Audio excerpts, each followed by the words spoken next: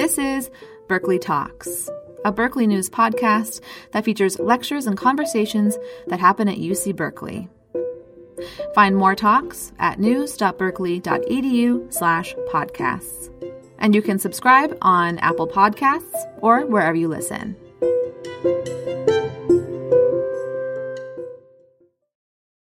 Randy Wayne Schekman was born in St. Paul, Minnesota, but in his youth his family moved to Orange County. He received a bachelor's in molecular sciences from the University of California, Los Angeles, and his PhD from Stanford University. After joining the faculty at Berkeley, he was promoted to associate professor and then full professor in 1994.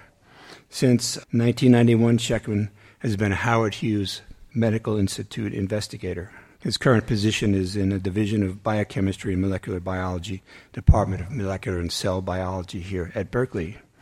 His lab is world famous. He has won numerous awards in biology and medicine, but I think most prominent was the fact in 2013 he was awarded a Nobel Prize in physiology or medicine. So among the many various accolades one could bestow on our next speaker, it's important to recognize that he's a supporter of Berkeley. For instance, he's here today. So ladies and gentlemen, it's my pleasure to give this podium over to Professor Randy Schekman. His keynote is titled, The Challenge of Unraveling the Basis of Parkinson's Disease. Ladies and gentlemen, Dr. Schekman.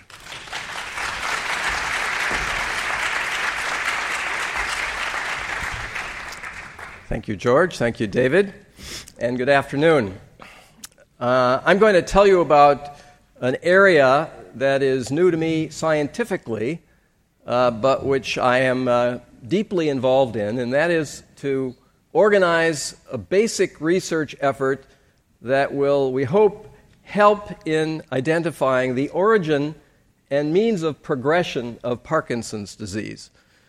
So let me start by reminding you what you heard this morning from some of the first speakers, and that is that the human health has been greatly affected by terrible diseases, cancer, heart disease, but tremendous progress has been made in these areas. In heart disease, we have drug treatments, we have surgical procedures that have greatly reduced the incidence of the death that's brought about by heart disease. And in cancer, we have drugs and immunotherapy. You may know that one of our great, unfortunately, former colleagues, Jim Allison, was the one who invented immunotherapy, which is now credited with curing many forms of cancer. But what is overwhelming the population going forward is the incidence of neurodegenerative disease. And I'm going to tell you specifically about Parkinson's disease. So let's see if this thing works for me.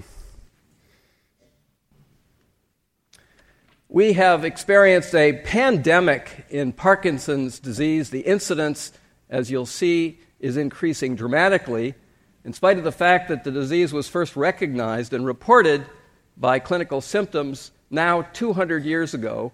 As the population inexorably ages, we are experiencing a wave of this disease which inexorably takes the lives of those who are afflicted.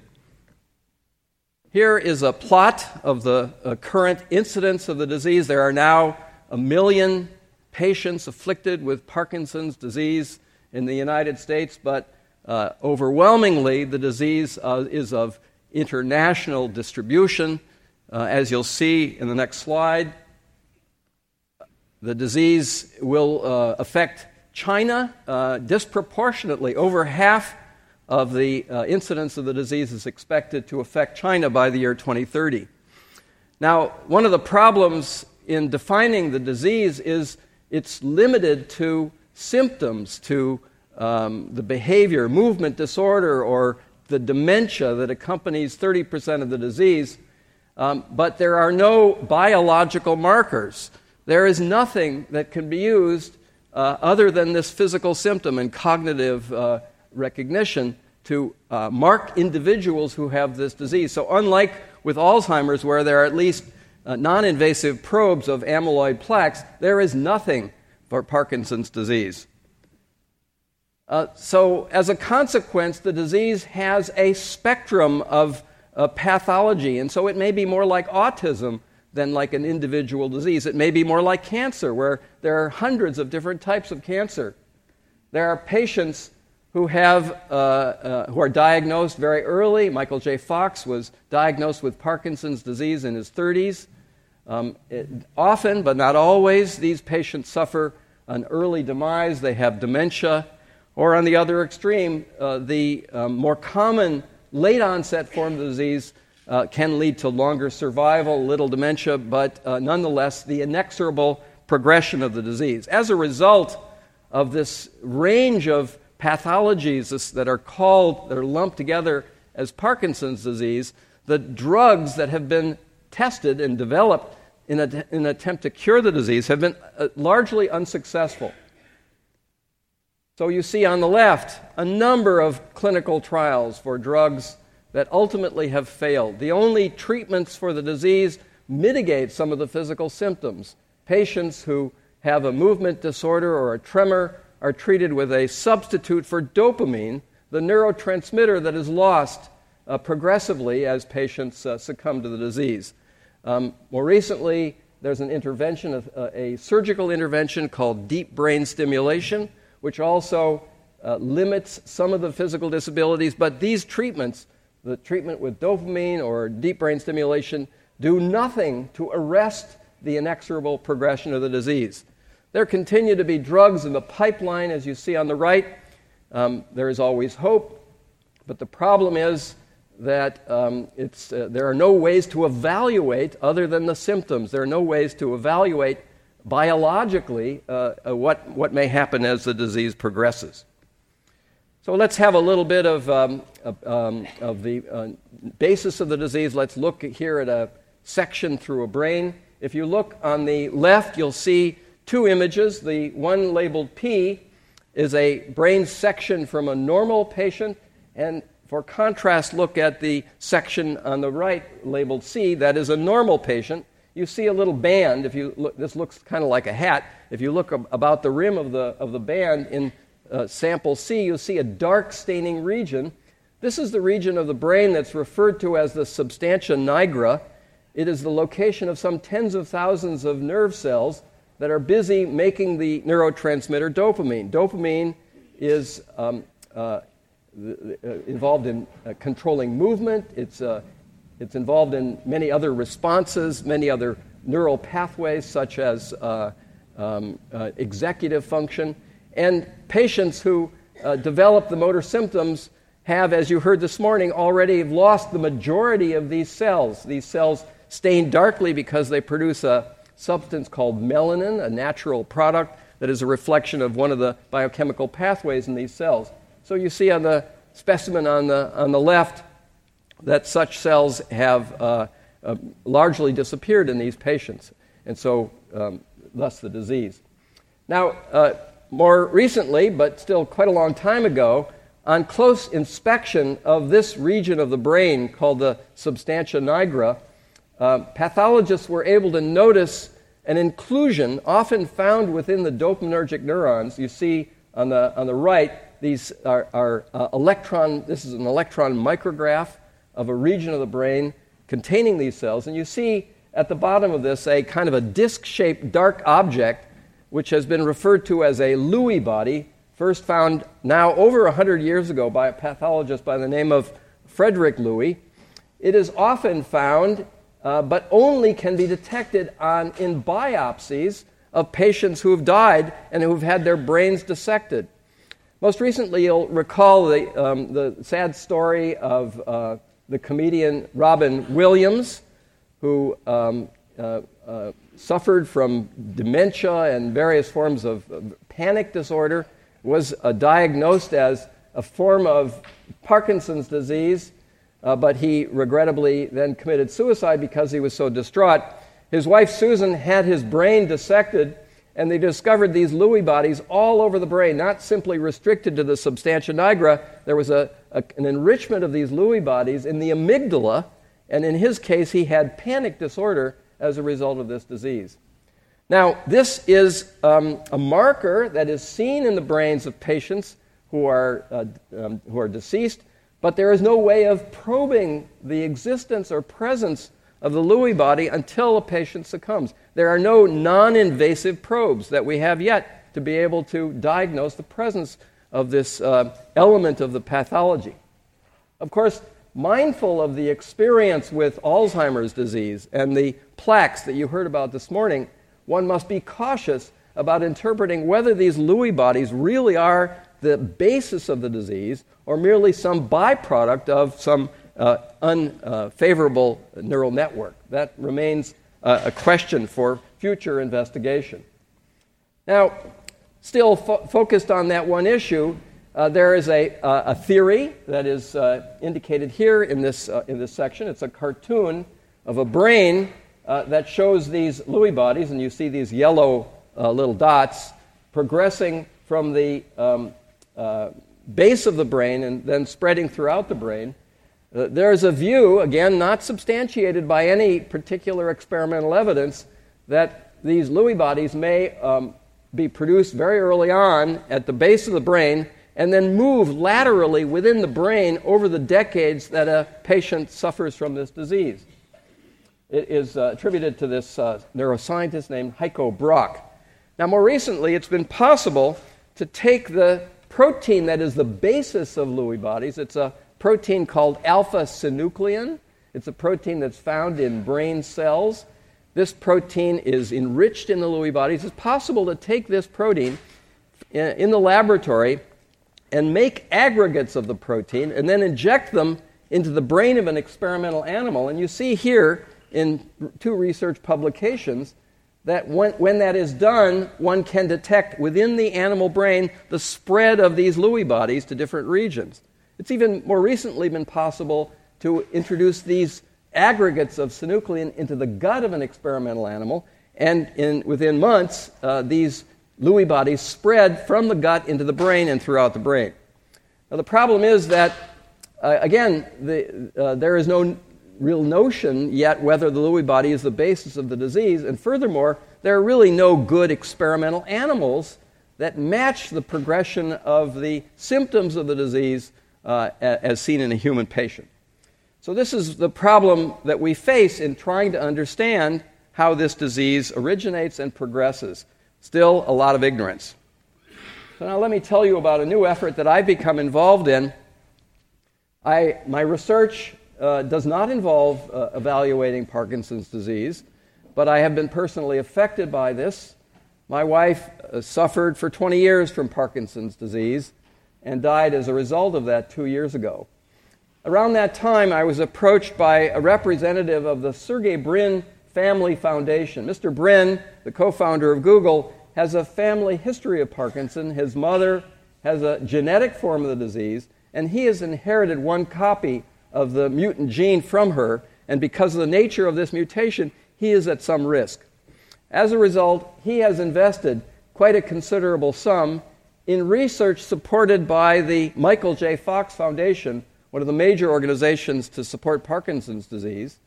But he decided, because most of that work by that foundation and much of the work supported by the NIH is oriented to the clinic, that what we really need is more of a basic research emphasis to understand at potentially at a molecular level exactly what goes wrong as patients present with the symptoms. And so as a result, he decided to invest another considerable sum, and I was asked to lead this effort.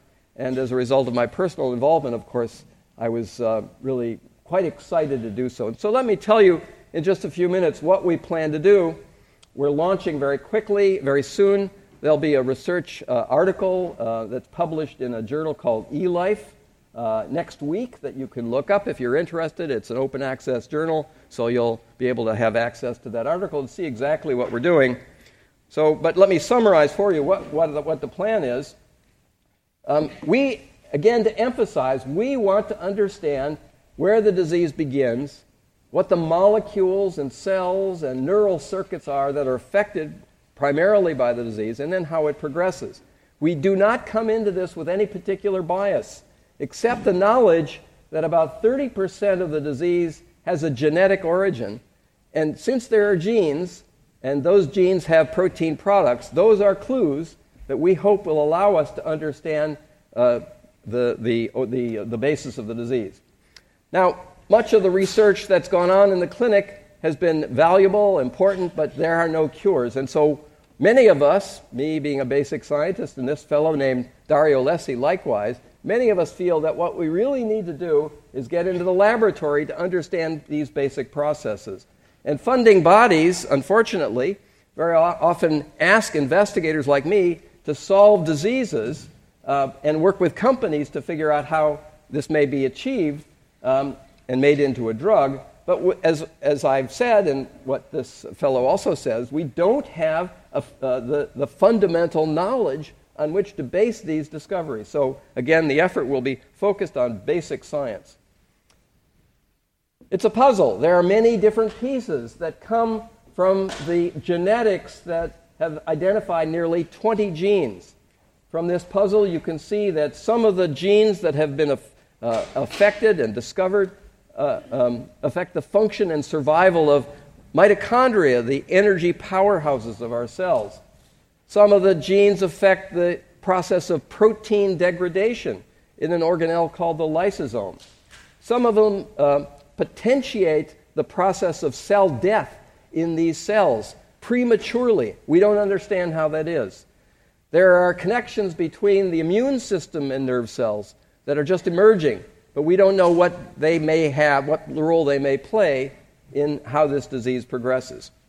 So here now are the goals, the particular goals that we have set for ourselves.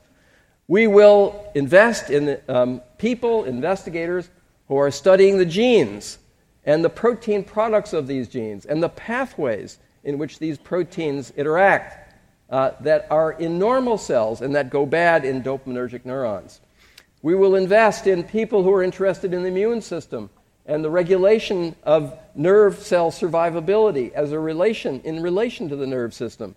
There are cells within the brain that are part of a brain-specific immune response. They may play a role in the initiation or progression of this disease. We will invest in people who are exploring the circuitry that connect dopaminergic neurons, that allow them to develop and that sustain them in a normal life. And we will invest in people who are exploring the very early stages before the pathology emerges. As you heard this morning, there's a very long so-called prodromal phase, sometimes 20 years before a patient experiences the usual movement aspects of the disease, where symptoms arise that cannot readily be explained as Parkinson's. Let me give you 2 examples. Patients often report that they have a poorly developed sense of smell, sometimes 20 or more years before the pathology clearly emerges. Now, that's not diagnostic. There are many people who have a poorly developed sense of smell, but a lot of them who then develop Parkinson's report that early symptoms. Even more unusually, there is another symptom called REM sleep disorder, where people who don't yet appear to have the pathology flail around in their sleep because they attempt to live out their dreams or nightmares, and this can often be harmful to themselves or to their partner. So REM sleep disorder, what does that have to do with the progression or the development of this disease, which can happen 10 or more years later? So we want to invest in that. More specifically, we have the following objectives in the teams that we wish to recruit to our effort. We're going to look specifically for investigators who are working on interesting problems, but who have already assembled a collaborative team of investigators from around the world who know how to work together productively in a team effort. One problem with academic science is the reward structure for an academic scientist typically favors the individual, how that person progresses, how he or she develops his own personal team. But what really works very well with a complicated problem like Parkinson's is to bring people together in collaborations, hopefully of an international flavor. We want to attract people from outside of Parkinson's as well as those from within, and we want to attract early career investigators who've not yet experienced the pleasures of working in a collaborative spirit.